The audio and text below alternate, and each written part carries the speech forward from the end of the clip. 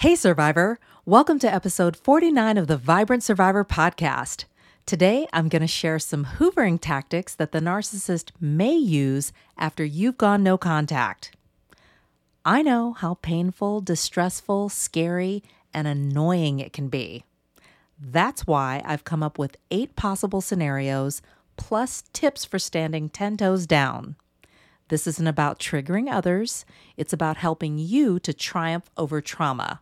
So if you're ready to identify, navigate, and heal from this toxic behavior, grab a notebook and pen, and let's dig in. Hey, Survivor. Welcome to the Vibrant Survivor podcast. Do you want to disconnect from a narcissistic or toxic situation and heal? Are you Googling how to identify a narcissist, narcissistic abuse, and boundaries? Are you feeling stressed and lonely while trying to avoid being sucked back in and lied to again? Hey, I'm Leslie. As a busy wife and mom, I fell for the lies and manipulations of narcissists. I wasted my time, talents, and money on users who kept moving the goalposts. I wanted real relationships and business opportunities and to enjoy life with my family. Instead, I struggled with anxiety, panic attacks, and insomnia, and I couldn't trust my body or anybody until I took a holistic approach to healing. In this podcast, you'll find tips for healthy living, trauma healing, and boundaries so that you'll have the freedom, confidence, and inner peace to respond, not react, after narcissistic abuse. Take a deep breath in, let it out slowly, and just relax. This time's for you. Hey, Survivor! Are you tired of feeling exhausted, stressed, lonely, and stuck in narcissistic relationships, and you just want closure and healing? I spent years rationalizing toxic relationships and dysfunctional environments in the name of community, connection, and career. As a result, I wasted my time, talents, and money on users who kept moving the goalposts. One of the worst was an alleged murderer who discarded me after I caught him lying, stopped helping him for free, and held my boundaries. Even though I dodged a bullet, I felt depressed, ashamed, and I doubted myself. I want you to know that you don't have to suffer in silence, feel alone, or crazy anymore. Come and experience the power of creating your own closure without the permission or participation of the narcissist. I've been no contact for over 4 years now, and I've grown personally and professionally. I have more clarity, stronger boundaries. I'm building a life and business that I've always wanted and enjoying real relationships. I know you want to break patterns of getting into toxic relationships, even if you don't mean to. And it feels so good to disconnect from dysfunction, set and hold boundaries, provide closure for myself, and focus on self-care, and to empower my kids to do the same. Go to closurecoachingsession.com right now and get ready to heal after narcissistic abuse. So that's what that is. I've experienced narcissistic hoovering in various relationships, but I didn't always have language to describe who and what I was dealing with, let alone articulate my experience to other people. And even when I did share my experience, people who had healthy boundaries, who were removed from the situation, helped me to put things into perspective very quickly. I remember sitting on the sidelines next to a team mom on my daughter's soccer team at a game and sharing with her something that I had experienced at that time. And she just looked at me like, "Where do you meet these people?" And I was like, "Oh." Once I got clarity on narcissism and the narcissistic abuse cycle, I was able to better navigate these toxic relationships and focus on my healing. Going no contact wasn't easy, but it was best for me. My relationships were non-romantic, which made it easier to disconnect from the narcissist and execute a drama-free exit. Now, your mileage may vary, and that's okay. Do the best you can with what you have and see if you can recognize these 8 hoovering tactics in your relationships and stand 10 toes down after narcissistic abuse. Number 1, hiding behind the help. Narcissists may use a family member, friend, colleague, or a partner in crime, literally, especially if they're more of a con artist or scammer type. And they will use these folks to test the waters with you, to gather intel about you, and to be a bigger bully. After all, they find strength and safety in numbers when launching this kind of an attack. In this situation, you can, if it's a phone call, you can hang up on the help or just leave the help hanging. That helps to dismantle the narcissist's efforts to suck you back into the relationship for more abuse. Number 2, blow up your phone using burner numbers. Narcissists may call you from all different area codes using Google Voice numbers, which are quick and free, which are right up the narcissist's alley. This is to get you on the phone. It can also serve as a scare tactic to get you back under their control. It's kind of like, I'm everywhere and nowhere, and you can't find me, and you never know where I'm going to be or what I'm going to do next. What you can do is let it go to voicemail, and I can assure you that 9 times out of 10, they won't leave one, because the whole point was to get you on the phone to manipulate you in a direct conversation. Also, don't take phone calls from numbers that you don't recognize. If it doesn't pop up in your phone as someone that you already have as an established contact, let it go. Number 3, stalk, hoping to talk. Narcissists may show up at your home, your workplace, or some other place that you frequent. And the purpose of this is to try to re-engage you in hopes that they can suck you back into the relationship in order to get their needs met. You may, in this case, want to alert your trusted family, friends, neighbors, maybe even local authorities. Show them their picture. Let them know who they are and what you're dealing with so that those you trust can look out for you, have your back. Number 4, go fish using fake profiles. This could be an email or a contact form on your website, a direct message, or a comment on your social media if you're on social media. This allows the narcissist to stay hidden but strike up a conversation, maybe even offer an opportunity, dangle a carrot in front of you in hopes that you will take the bait and draw you in that way. Maybe even start a fight by picking at you or taking digs at you. You can block them, you can hide their comments, you can delete them, and retreat to focus on your self-care. Number 5, allude to filing suit. Narcissists may threaten to sue you, and whether they follow through is another story. If they're presenting as covert, they may not just come straight out and say, I'm suing you.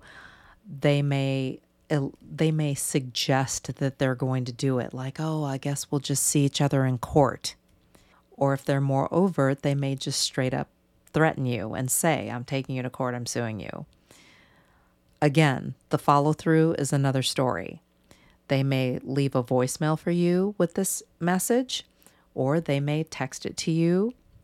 This is to instill fear, to get you to call them, maybe even ask them to leave you alone or stop it. Even though that's maybe more negative attention, it's still attention.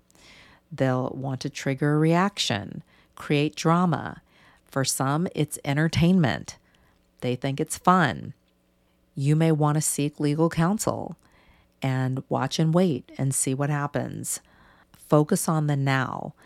Narcissists try their hardest to get you to focus out in the future and to anticipate or be fearful about, or even sometimes get excited about something that is in the distance. It's really important to stay grounded in the now, in who you are and where you are and what's going on, so that you don't get swept up in what may or may not happen in the future. You'll want to see if you actually get served by an attorney properly, and also know who you're dealing with. Who are they? What's their background? That may be an opportunity to do a little research, do a little digging. Number 6, contact your company. Narcissists may attempt to assassinate your character, make false claims and wild accusations about you, maybe even anonymously or more covertly to your workplace. And this may be a way of retaliating. Maybe you've triggered abandonment issues that they have from something that has happened to them. Maybe you've caused a narcissistic injury. You have knocked them down several pegs. You've bruised their ego, and they are trying to get back at you for the hurt that they're feeling. And in doing this contacting, they may try to get you fired, try to hit you where it hurts, get you in your pockets. This can also trigger a reaction in you, get you to reach out, say something to them, engage with them. But at the same time, they're threatening potentially your livelihood. And one of the best things that you can do is to establish a calm body and brain. It's hard to do anything, get anything accomplished when your body and brain are in a dysregulated state. You'll want to speak your truth humbly and vulnerably. You will find that a lot of people are able to see through this tactic because oftentimes it's so over the top and so extreme. Narcissists lack self-awareness, so they're extreme in the way that they handle things and very emotional and erratic and impulsive. And a lot of people will see through that. They may even apologize to you for having to endure this kind of behavior. Number 7, engage with an enemy. Narcissists may actively engage with someone for show, someone that they may not even really like or care about, or someone that they know that maybe you don't care for, or someone that they think might make you feel some kind of way, like jealous or upset. It's typically for show, it's fake, they don't really care about them, and the person who is being used in this situation, which is also a form of triangulation, is oftentimes unsuspecting, like they have no idea what's going on. This, again, is to trigger a reaction, to create drama. Narcissists will find this kind of thing entertaining and even thrilling, like being able to pit two people against each other, especially if one of the people is someone that maybe they've talked badly about or they really don't like, or maybe they're jealous of. It can be thrilling to get away with that. Let them have at it. Don't give it any energy. The other person, unfortunately, or fortunately, may need to learn a lesson in vetting people and really knowing who and what they're dealing with. But that's not your concern. You focus on your health and well-being. Number 8, profile posturing. The narcissist will often switch up their profile pictures on social media, and in doing so, they may place profile pictures of the two of you, or they may post a picture of themselves with someone that you knew or someone entirely new. This could stir up memories, trigger an emotional reaction from you, pique your curiosity, or get you to reach out. You can block them, hide their content, delete them, focus on your self-care and cultivating healthy relationships. There's often more to this story than the profile picture would suggest. The narcissist often lives an empty lifestyle, longing for the past, not happy with their current situation, or they're in their current situation. They may be scamming, manipulating, cheating the system, up to no good that you don't even want to be a part of anyway. With the narcissist, nothing is as it seems. There's always an angle for them to get a need met. You never know. And it may be best that you don't know because your priority should be you. Let's recap 8 narcissistic hoovering tactics. Number 1, hide behind the help. Number 2, blow up your phone using burner numbers. Number 3, stalk hoping to talk. Number 4, going fishing using fake profiles. Number 5, allude to filing suit. Number 6, contact your company. Number 7, engage with an enemy. Number 8, profile posturing. Remember, regardless of the relationship or tactic the narcissist uses, hoovering sucks. If this podcast has helped you understand who and what you're dealing with, sharpen your discernment, and move forward on your healing journey, share it with another survivor.